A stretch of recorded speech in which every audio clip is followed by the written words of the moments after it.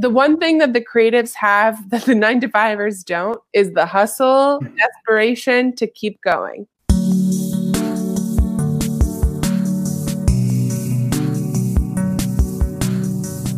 Hey there, career changers. Welcome to the Career Therapy Podcast. My name is Martin McGovern, your host for the episode. And with us, we have Juliet Barrett.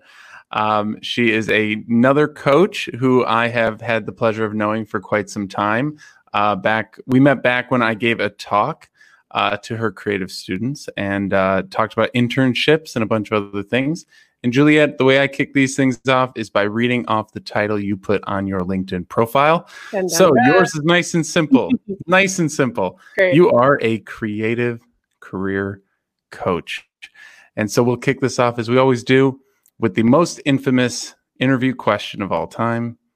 Juliet, tell us about yourself. Today's episode is brought to you by Hirect.us, a free app that lets hiring teams and candidates instantly chat about incredible job opportunities. If you're a hiring manager, CEO, or recruiter, download the Hirect app to see a curated list of talented individuals and accelerate your hiring process 10 times faster than traditional ways. And if you're a job seeker, join the platform to start talking to decision makers at startups who are ready to hire. Businesses grow faster when everyone is communicating seamlessly. Download Hirect.us, that's Hirect.us today. Lights go down. Yeah, thank you. I am a creative career coach. I'm also an independent maker, thinker. I like to say I'm an incubatrix of ideas. Ooh, I like it. Yeah, that's kind of my my avant-garde self-title, because I'm not a fan of listing all the many things that I do. And really, the generation of ideas kind of sums up the totality of my focus as a creative person, whether that's having conversations like this, whether it's, starting a new creative project personally, or whether that's helping other folks overcome their creative blocks with ideas about how they might be able to better strategize and be efficient with their time. That's what I do. I do a lot of things, but that's the intention and the purpose behind all of them. Yeah. And you and I definitely have a very deep shared interest in helping creative people overcome mental blocks. Absolutely. I find that to be such a fascinating area and something that we quickly bonded over when we first met. But tell me how you got into this creative coaching space. I think everyone's journey to becoming a coach is so interesting, because it's not the typical thing that you would think graduating high school, this is what I'm going to go into. So how did you end up in this space? Yeah, I wanted to help people, but I didn't know how. And I had a friend who needed help, and I had a lot of experience in admin. So my traditional career in academics is based in theater, but I also have experience in television, broadcasting. I worked with PBS for a long time. I also did broadcasting in radio and independent radio, ran my own radio show, kind of This American Lifestyle for a while. Then I was a muralist for a couple of years, and I taught and freelance taught independent classes for children and retirees, while I was also painting murals on my own, be it commission pieces or public pieces out on the streets. So I came from a really multifaceted background, but while I was pursuing those different outlets, I was also working heavily in administrative roles. And so by the time I came to Chicago, I had a lot of experience in the office and on the ground, as they say. And so I was having coffee with a friend, and she still is an independent musician, and she was having a lot of trouble with time efficiency and with project management.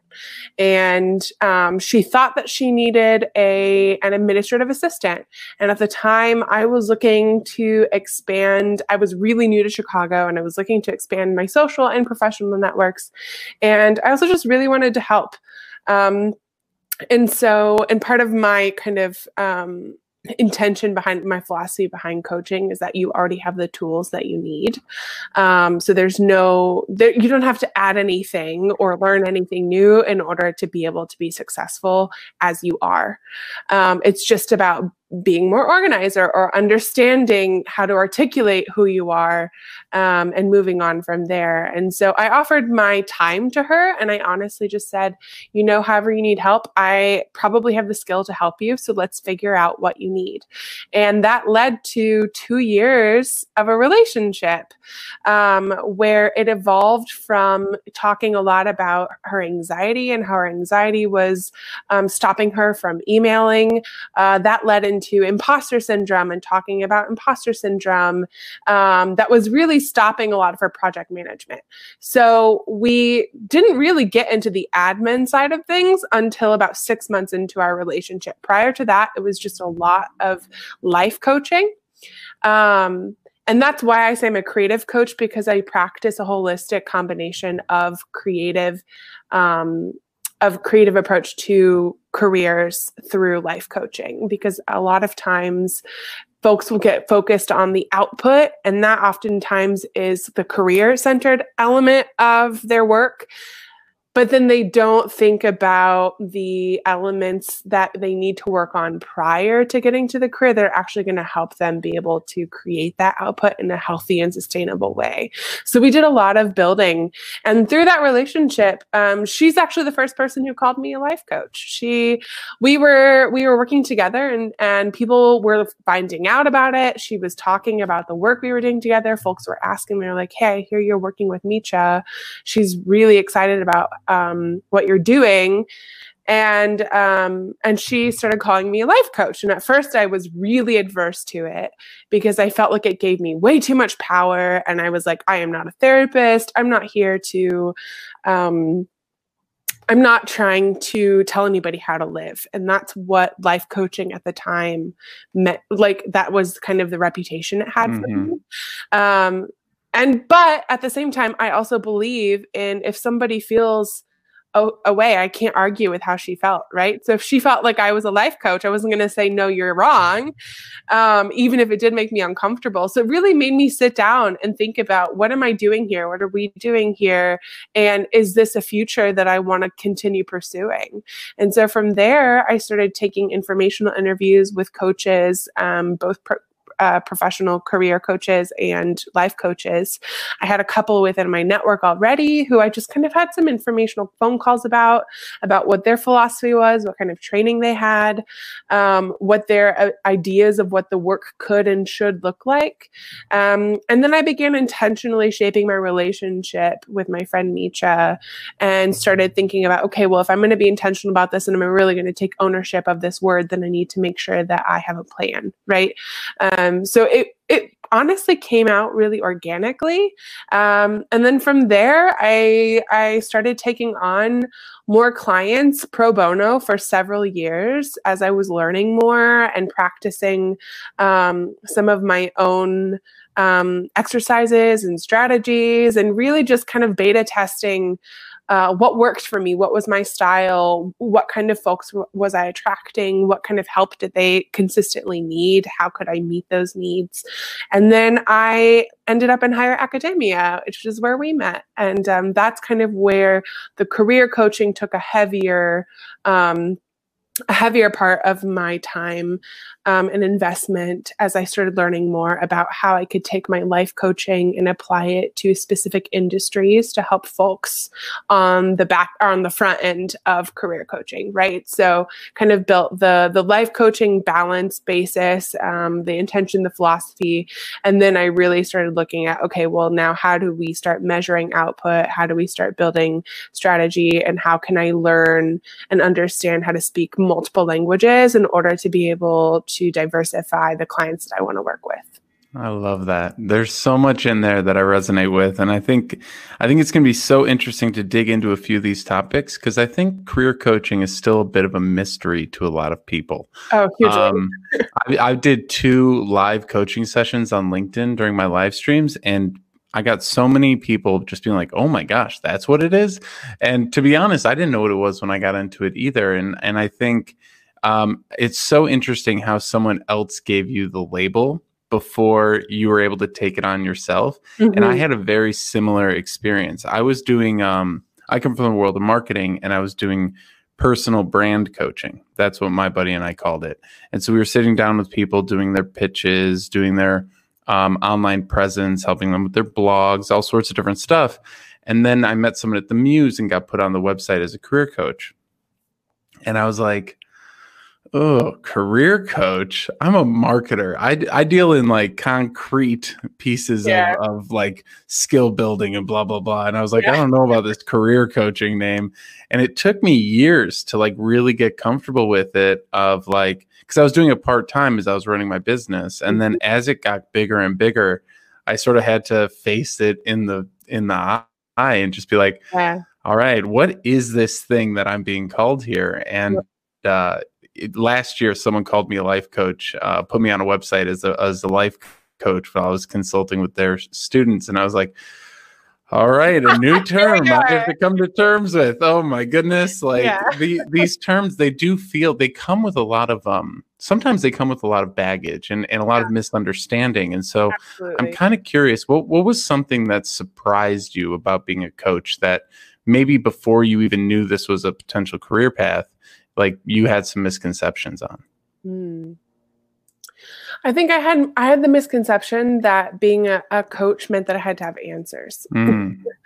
I think that was where the pressure came from, was thinking that I had to be a person who was an expert on everything, on life.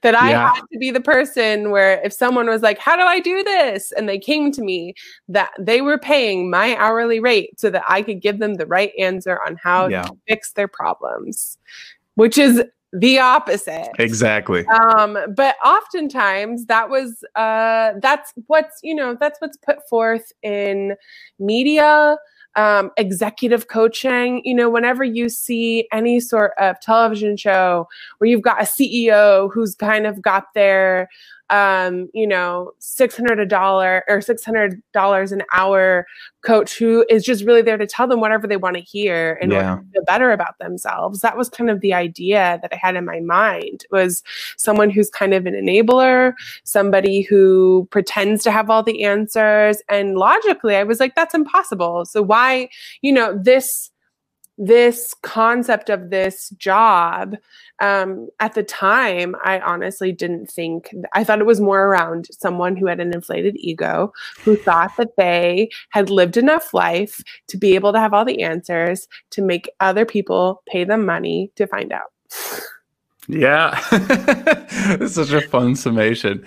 I think it's so true, because I think a lot of it is asking better questions. It's not having answers, it's asking better questions. And I think what I'm finding, or what I found out really early on, probably around when I was 23, and I was just doing personal brand coaching. So like I wasn't helping anyone's life, I thought, in any way, shape, or form.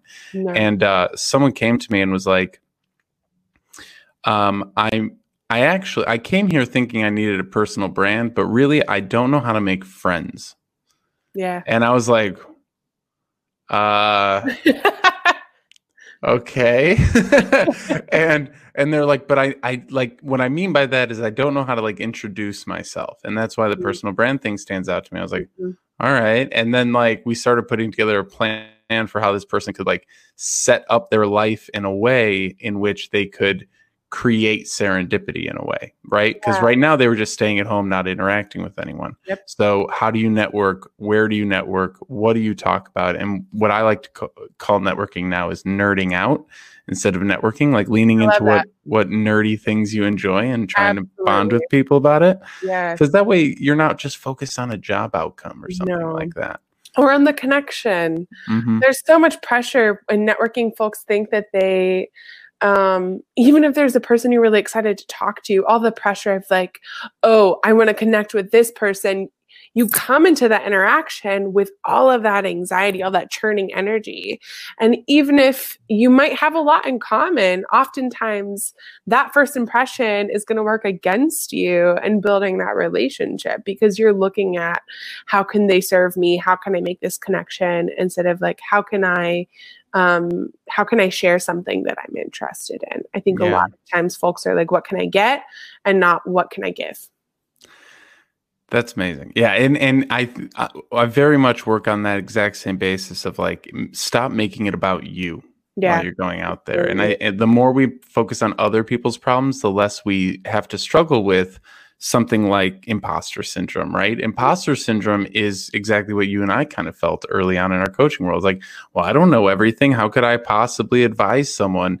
And then I find myself advising someone who's, twice my age. And I'm like, how is this conversation happening right now? Yes. And that's it's mind blowing, right? It's like, well, what is going on? Like, how are we able to have this and have it work and have it have results and all those great things? And so I'm kind of curious when it comes to the imposter syndrome. I always feel like shifting it off of ourselves to the things other people are struggling with, because even something that technically another person could do on their own, like technically all of us could come up with our own elevator pitch based off the resources online.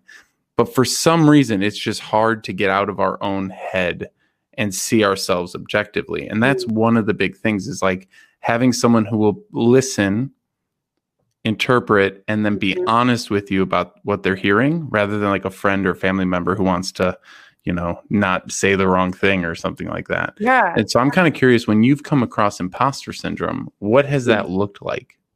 So one of the reasons I say I'm a creative coach is because talking about personal branding, I like to attract artists, because I'm a multi-dimensional, multifaceted artist. And those are the people that I often share many languages with. And so I found that tends to be my most successful clientele. They're the people that I am able to communicate most efficiently with. They're the people who I can understand a little bit more intuitively. And I have a lot of experience in many industries. So oftentimes there's some sort of point of reference that we can connect on that I've also experienced. Imposter syndrome in the arts is everywhere. Everyone is like, oh, am I allowed to be an artist? Am I allowed to take up this space? Why does my story matter? I think that's the huge point around a lot of artists is the world doesn't need another Beyonce, right? But what if I'm just as powerful as Beyonce? Does that mean that, my power doesn't matter because we've already got that hole filled, so move on to the next type of person? Or God forbid Beyonce had said that when she was younger, right, and then we would never have had a Beyonce. Can you imagine? Literally, what a tragedy that would be. And so I think a lot of times the imposter syndrome for me, I try to help folks navigate understanding what's unique about their story, rather than trying to fill the gaps of what they think the world wants, right? So they're like, oh, well, right now we have Instagram is saturated with a lot of influencers in the like LA style photography, with like the super concentrated colors and the very like art pop kind of vibe and the tropical lighting. And because I'm seeing a lot of that, I'm not going to do that thing. I'm going to run away from that thing and I'm going to do something totally different. And so I see a lot of folks being more reactive in their process and actually doing what they want. And so even though they're trying to run away from the culture in order to try and separate themselves and create distinction, they actually end up hurting themselves, because maybe they would be really excellent on what's trend right now. And because they're so focused on saying, well, I need to be different. I need to be, I need to have a selling point. I need to have a unique brand.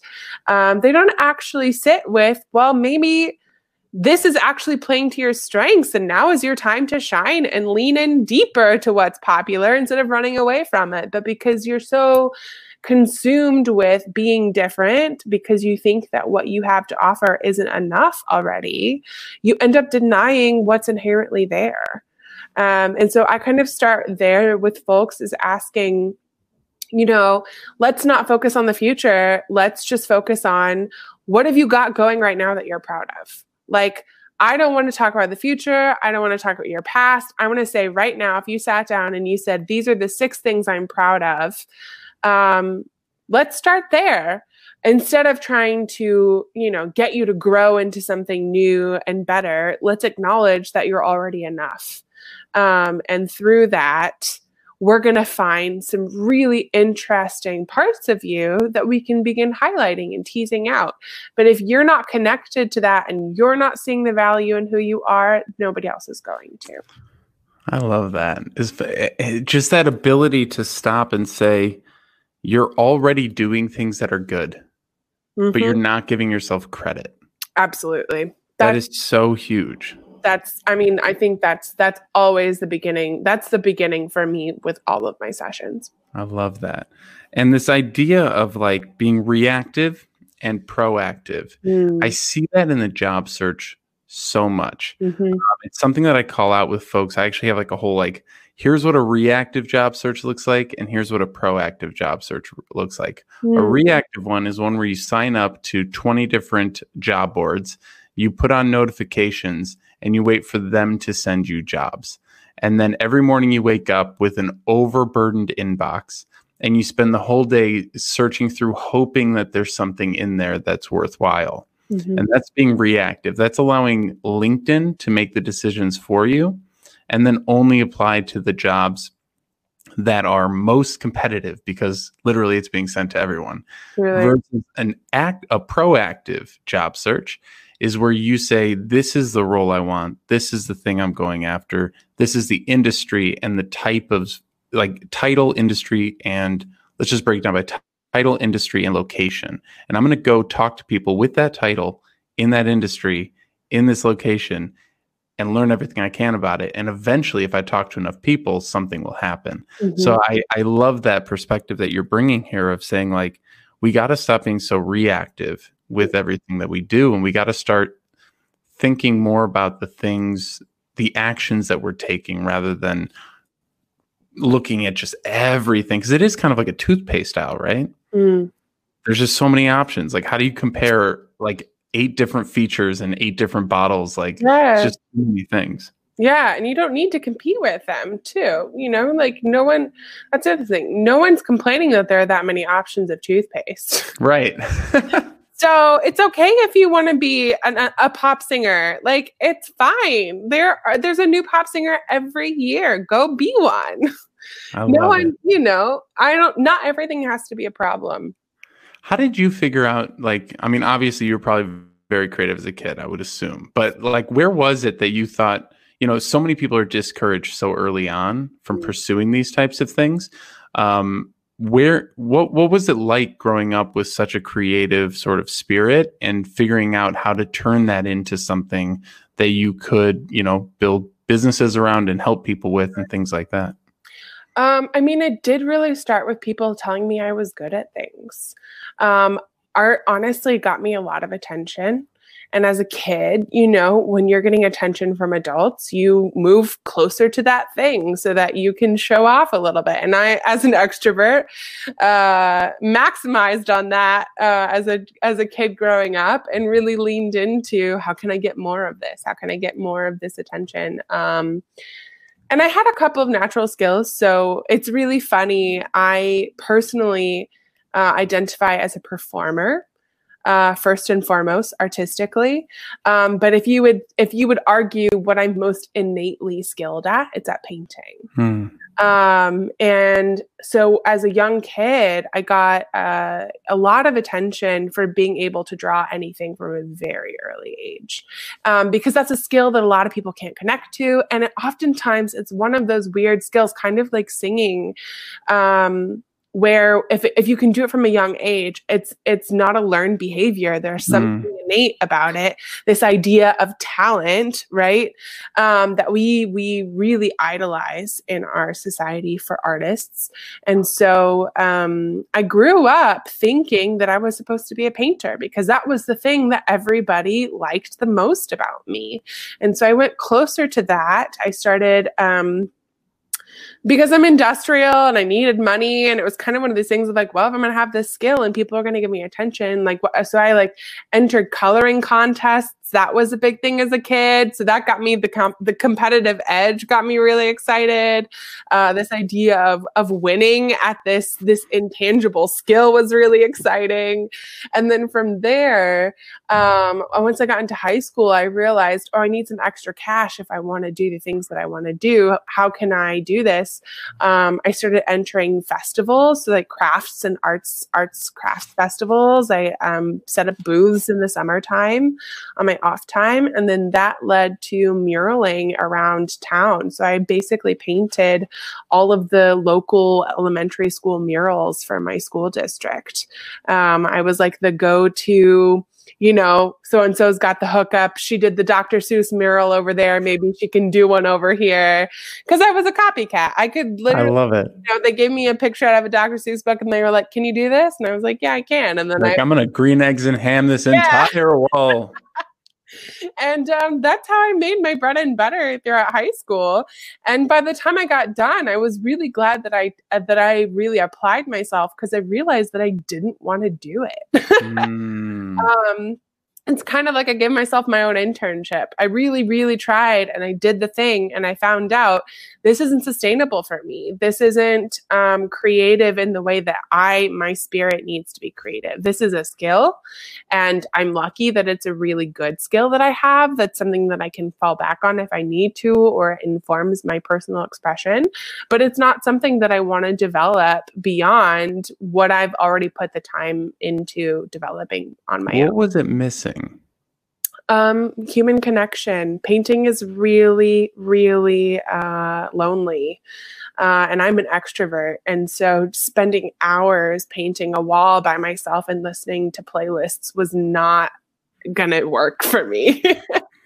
I am not a studio artist. I'm not a person who wants to burrow down in a room for 5 days by myself and crank out a bunch of paintings. That's not who I am. And I think understanding that was also something that was key for me in working with other creatives, is saying, just because you have a skill doesn't mean that has to be the way you make money, or it doesn't mean that that's the thing you have to be because everybody else wants you to be that thing. So when I decided to go into theater, I had a lot of people who were like, but you should go to fine art school. You should be a painter. You're so incredible. You're amazing. And I really had to kind of work hard to defend my choices. And also it was something that honestly has a little bit more social clout. There's this idea of the fine arts, of painting, of history, of, being remembered for your work, of having collectors who, want to own your work in their families, in a way that theater just does not carry that same kind of excitement for a lot of folks. And so it was I think that was the first step in starting to own my creative process over the identity that people were projecting onto me. We interrupt today's episode to let you know about Career Therapy's Unstuck coaching program. If you're feeling paralyzed by job search procrastination and unsure of what to do next in your career, we're here to help. Each month as a member, you will get access to 2 one-on-one coaching calls, unlimited virtual chat with your coach via Slack, invitations to bi-weekly group coaching sessions, and lifetime access to our 8-part job search curriculum. Want to take your search to the next level? Head over to careertherapy.com and schedule a free 15-minute consultation to chat with me today and see if coaching is right for you. Now back to our show. That's amazing to hear. It's so funny because my partner is a painter and a muralist, and she's definitely more on the introverted side than your extroverted side. And I think it's so interesting to watch how different people work in these spaces, right? Because for her, putting on, a Brene Brown book and listening to it 13 times straight while painting is like the best thing in the world. And I a panel talk that she was on, and a lot of the painters up there said the same thing. Like one of them was just saying she puts one song on and listens to it on repeat for like 40 hours while she paints a single painting. One song, and she's like, and that song becomes that painting. And like I listened to that and I'm like, yeah, it's just a totally different, even like this. There's two sides to a career, right? Mm-hmm. There's the skill set and the temperament in a way.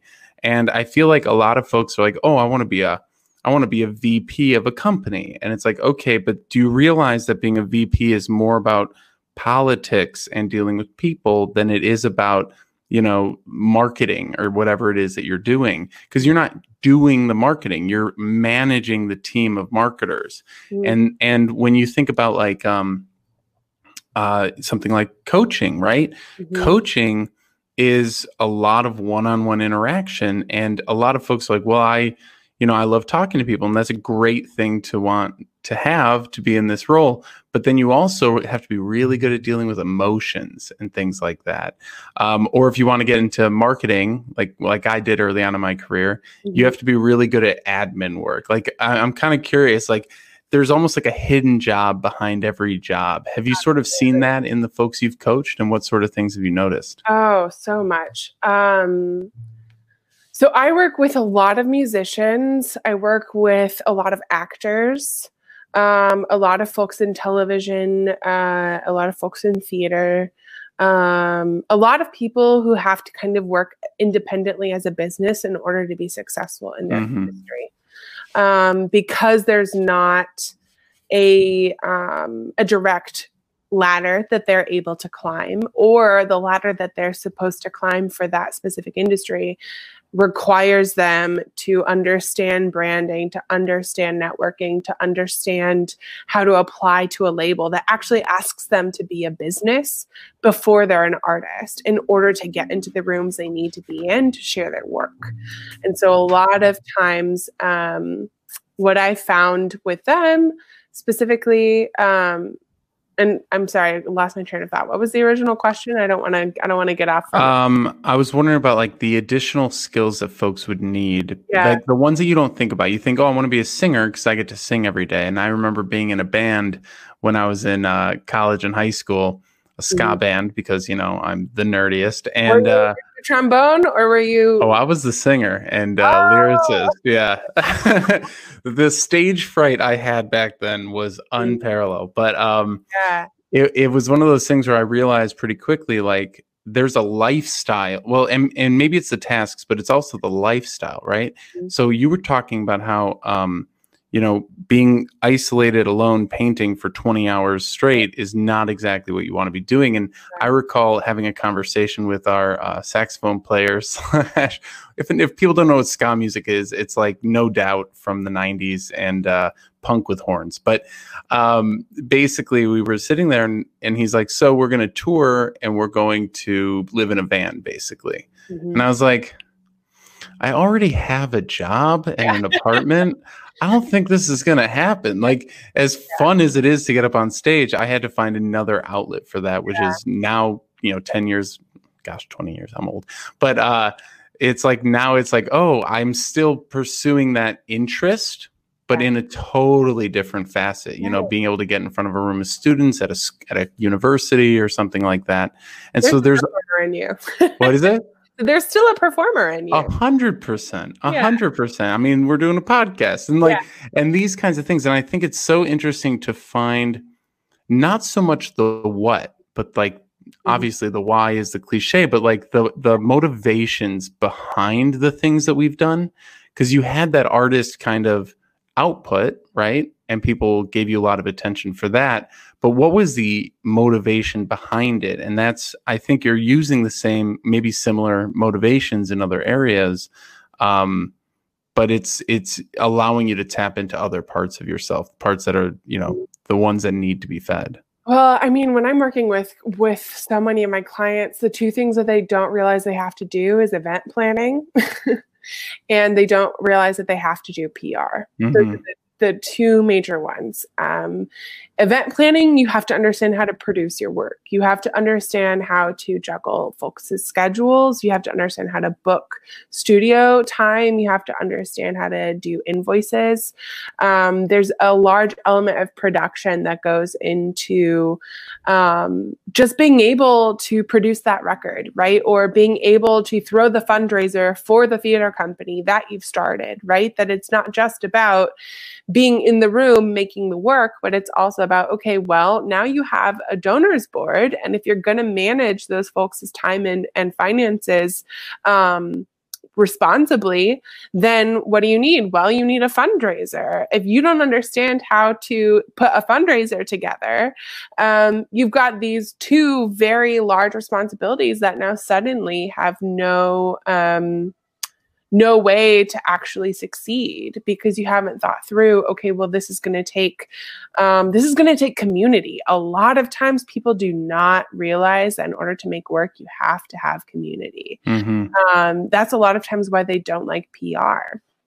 They're not bonding with a lot of times I'll talk and I'll be like, well, who's your audience? Like, who are the people? If you're a musician, who are you writing this album for? Do you even know who's listening to your music?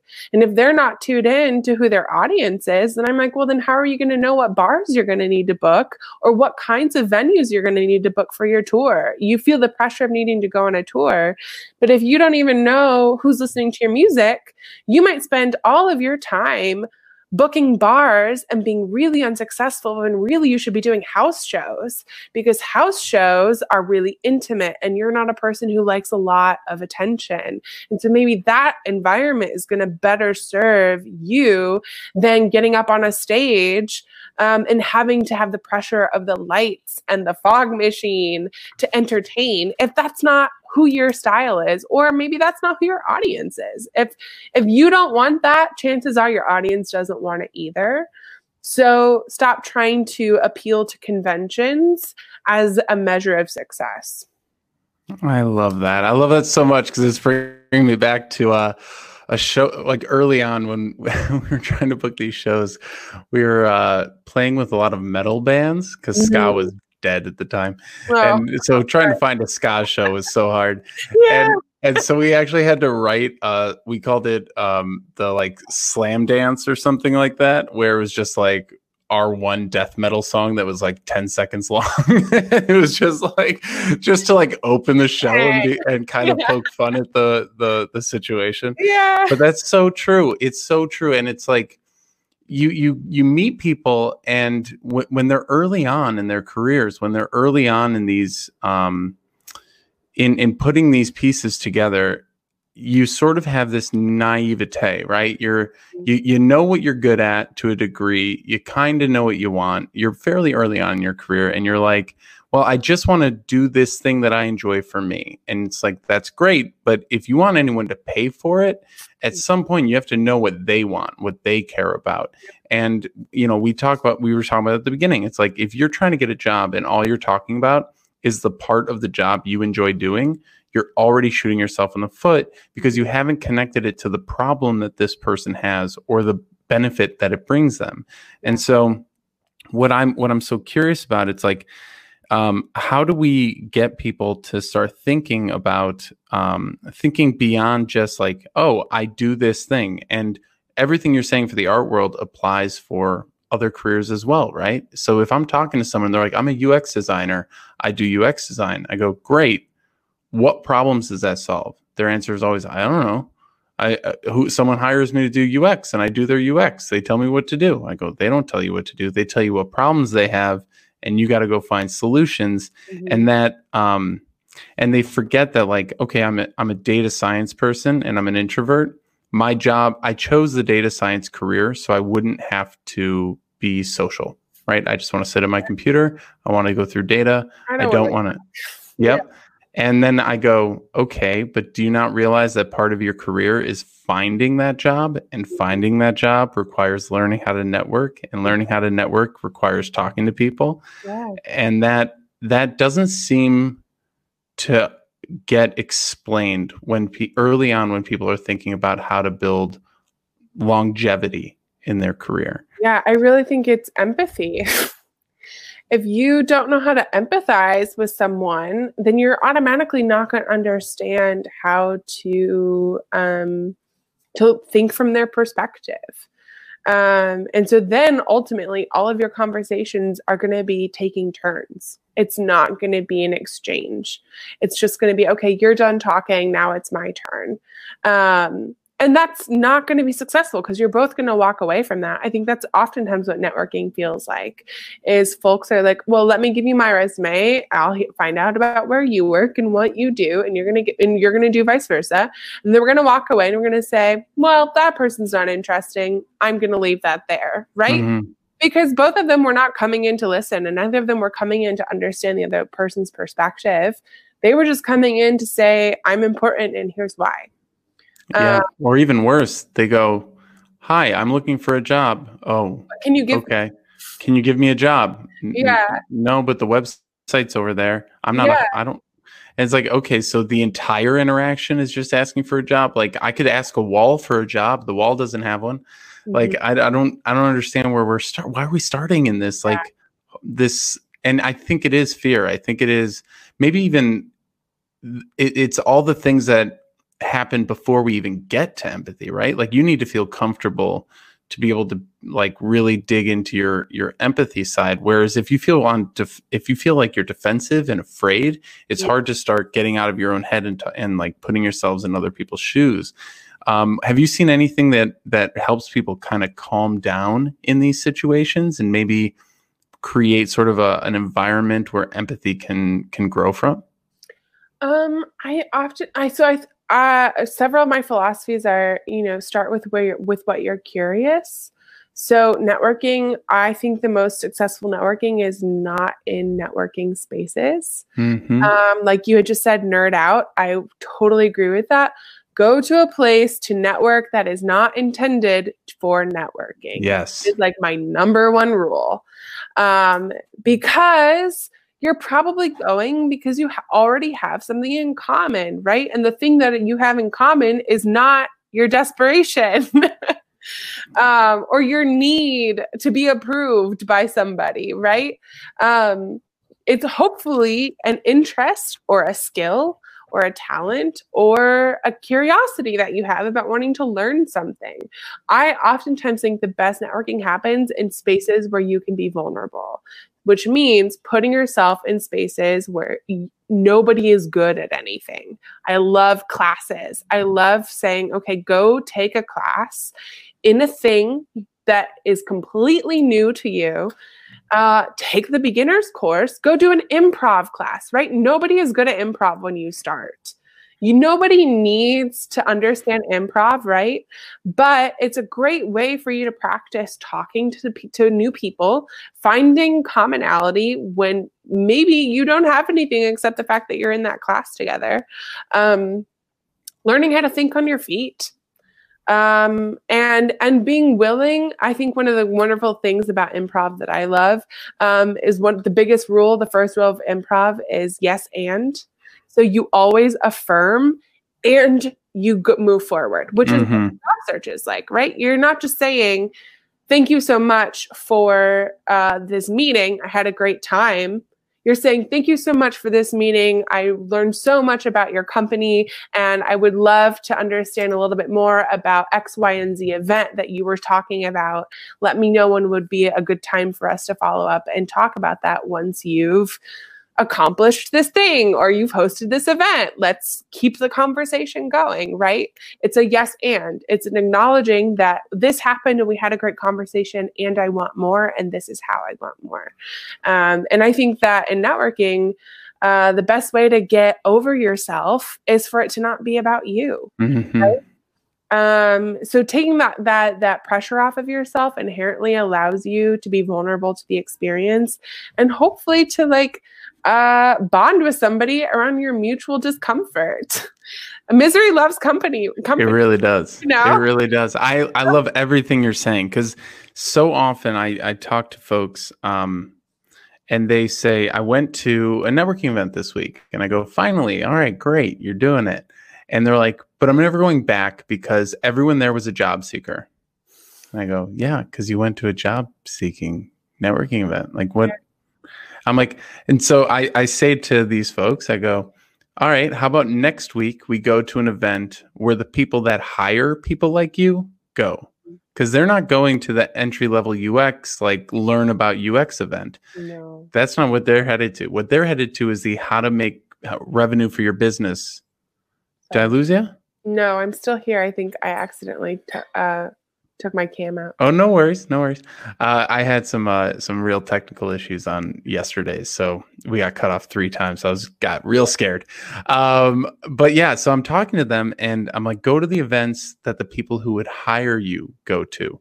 The how to make money, how to manage a team, how to like be the only UX person in the room, be the only designer in the room, be the only whatever in the room. If I want to go to an event to find clients, I'm not going to a career coaching event on how to be a coach.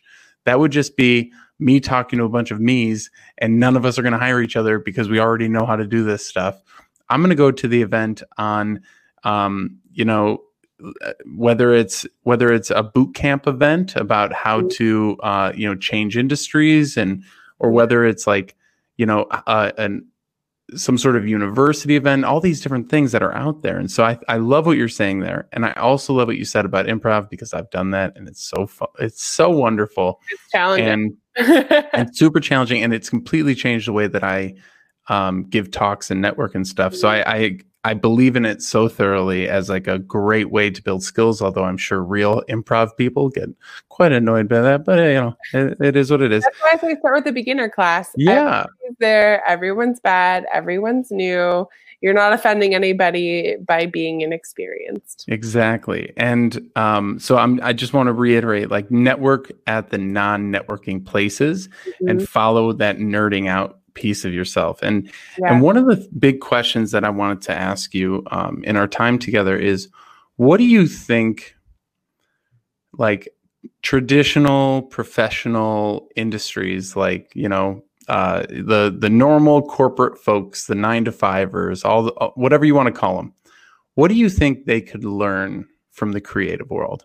Because there's so much in the entertainment space and the way that they like, I love to look at comedians and how they build their careers and their audiences and their podcasts and everything like that.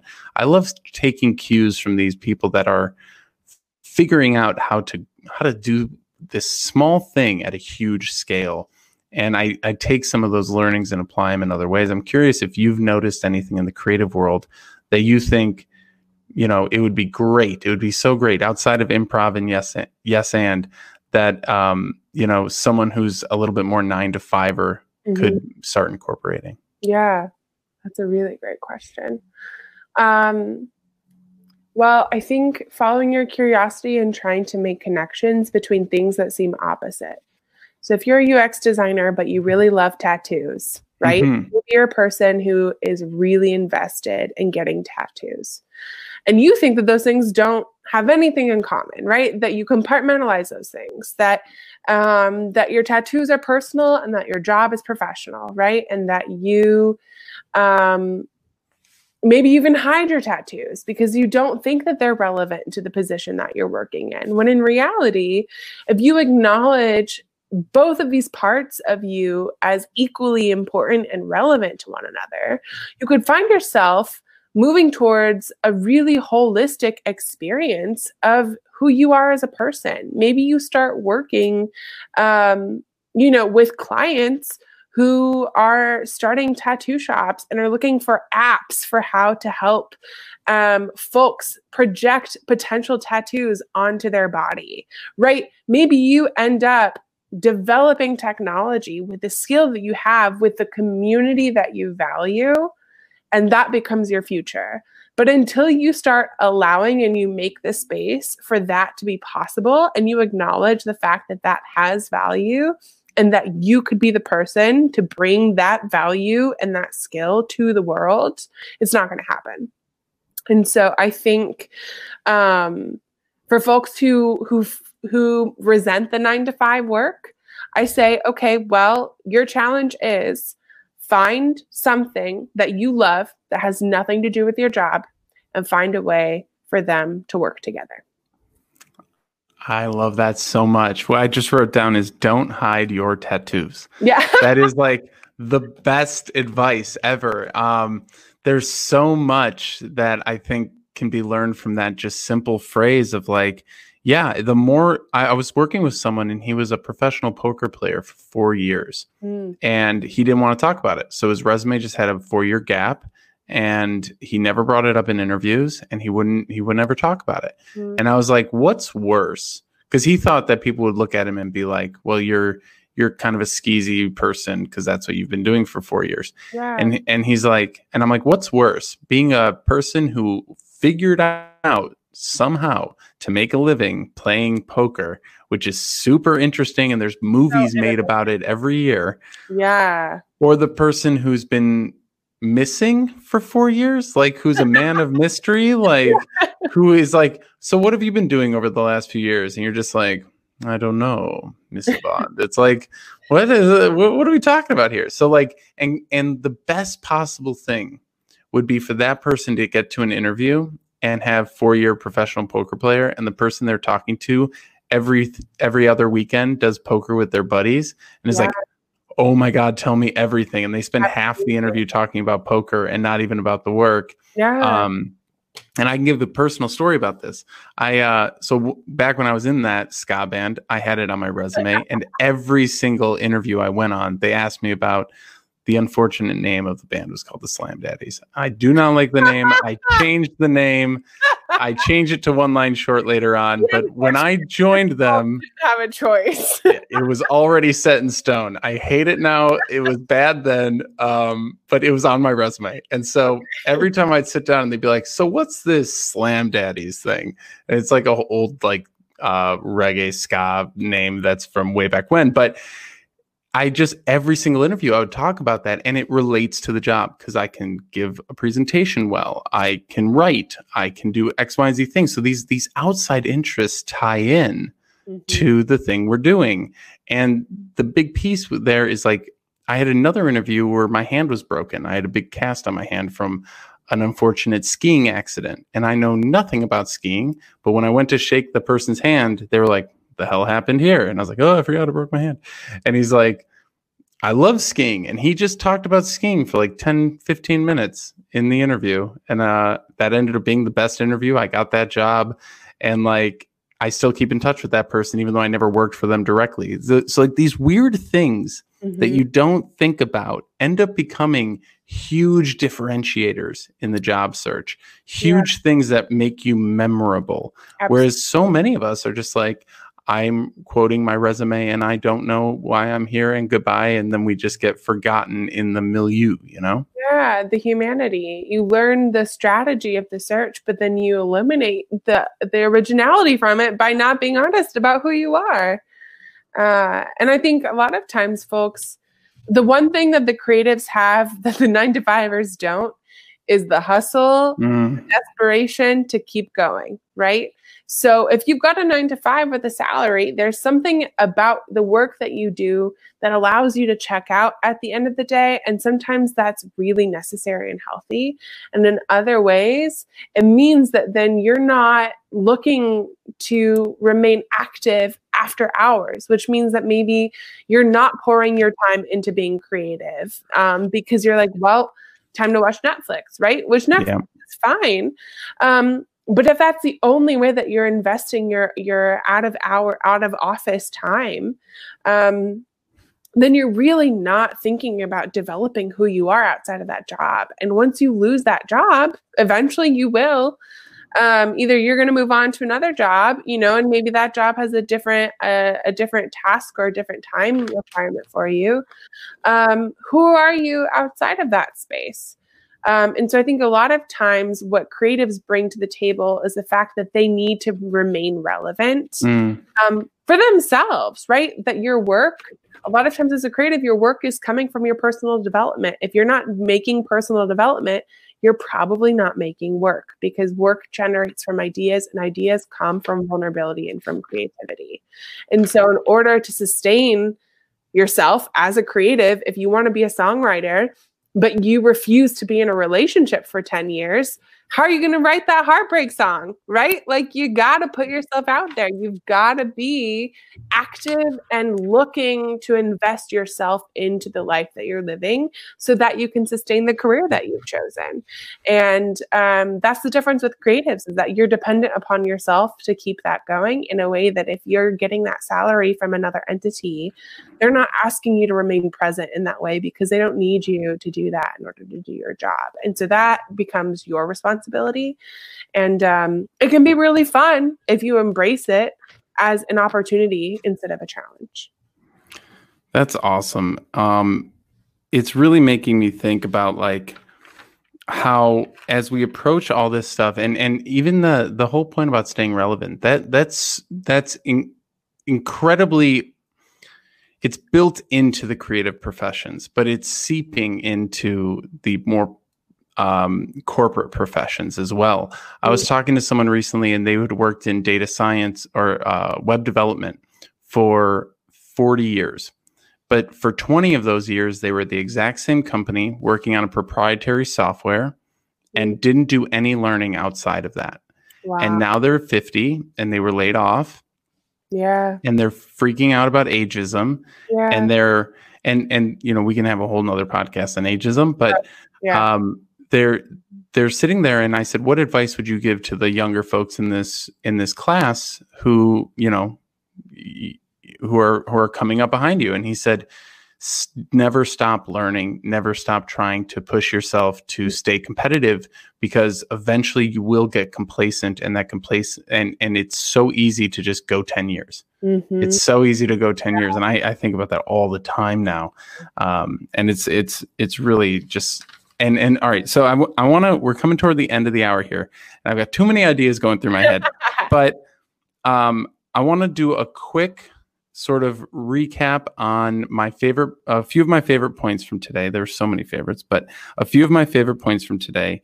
And while I'm doing this recap, I want you to think about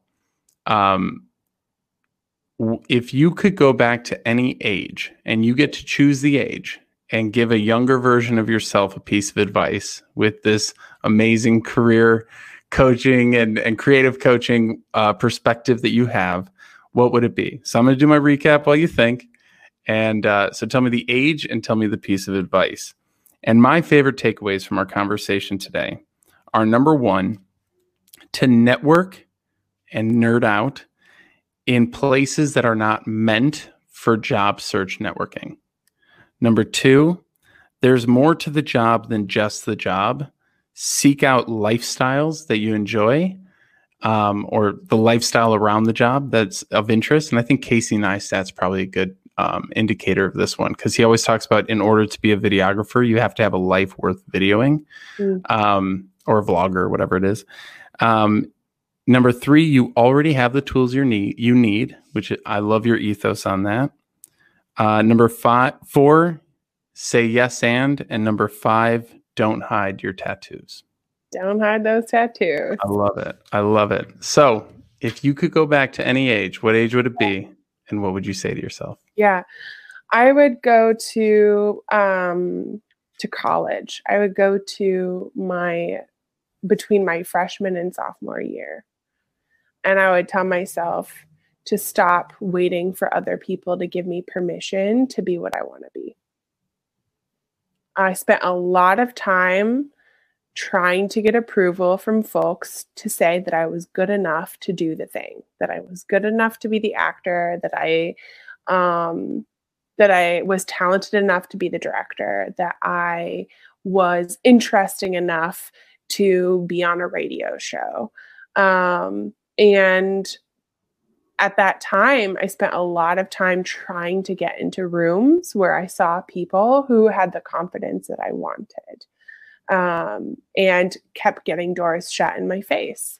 And eventually I got to a place where I was so frustrated that I finally did what I wanted. But it took me 3 years of waiting and being frustrated that I wasn't being asked or invited to the party, to the audition, to, insert whatever it was.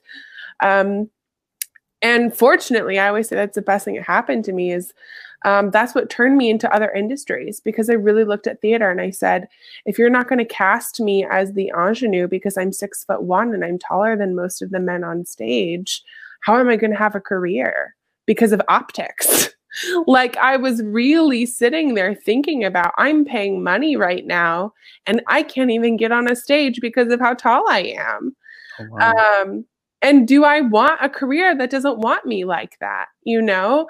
And I kept trying to get on that stage, and I kept trying, you know, and I thought that it was a reflection of my talent and skill, until it got to a point where I said, I don't need you. I have other skills. I have other talents. And if you're not going to recognize that, then I'm going to go show other people. And once I started doing that, and I really embraced that nature of saying, I don't need the permission slip to say I'm allowed to be here. I can just say I'm allowed to be here, and that's enough. And once I started doing that, I started becoming the things I wanted to be. And that's how I left college, with experience in broadcasting and television and theater and painting, with a full resume that I knew was going to be marketable to a world no matter where I went, right? That it wasn't just going to be a resume full of plays that said, yes, I had played Juliet in Romeo and Juliet, and look at me, I'm so great. I can play the ingenue, you know, and that's it. I took that adversity and I was able to shape, honestly, a resume that has seen me to the jobs that I have now. I have never taken that broadcasting off of my resume. I always keep PBS on my resume because they're parts of who I am that I'm really proud of. And although I don't want to continue going into broadcasting and television, those worlds are incredibly relevant, and they continue to inform my time management skills. And, you know, like, they never lose their relevancy. And they taught me a lot of lessons that I'm forever grateful for. I just wish that maybe I had recognized that was possible a little bit earlier on. I love it. Hey, Juliet, how can folks find you? You can find me on Instagram or at my website. They are both the same handle and the same name, so I'm going to spell it out for you. Juliet Barrett Coach.com, which is the website. And on Instagram, it's the same handle, but I'll spell it out. It's Juliet Barrett, Barrett Coach, no spaces. My Instagram is a little bit more informal. It's just an area where I like to share some tips and strategies for day-to-day time management. I go a little bit more in kind of the life coaching area, where I talk about some mental health aspects of developing your professionalism. I like to share journal prompts, just kind of some things that can get you going when you feel a little bit stuck in your day-to-day process, whether it's professional or creative. And then my website is where you can book a session with me if you're interested, or learn a little bit more about my practice. Although I think this is a really great way to do that. So now you have a little bit more of the behind the scenes, but you can find a little bit more about how I actually approach my practice as a coach professionally. Wonderful. Thank you so much. We'll be linking to all those great things in the description as well. Thank you so much for joining us, Juliet. This has been a wonderful conversation. Yeah, it has. It's been such a joy. Thank you again for joining us. I hope you have a wonderful weekend, and all the best to you. We'll talk soon.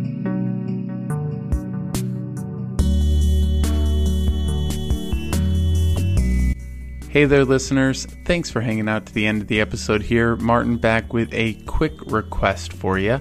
If you enjoyed this episode, I would encourage you to head over to our Patreon page and support what we're doing here at Career Therapy. Our entire goal with the content that we create is to help people build confidence in their careers and land jobs that are a great fit. If you join our Patreon for just the price of a cappuccino, a cup of coffee once per month, You can get access to direct message coaching, live streams, the podcast, and even some exclusive content. We have a couple other tiers that include group coaching and one-on-one coaching as well, if you're interested in those things. But I just wanted to say thank you for listening. For those of you who are able to support the podcast in other ways and maybe become a financial contributor here on Patreon, I very much appreciate you keeping the lights on here. And I hope that everything is going well in your career and your job search. I'll see you on the next episode.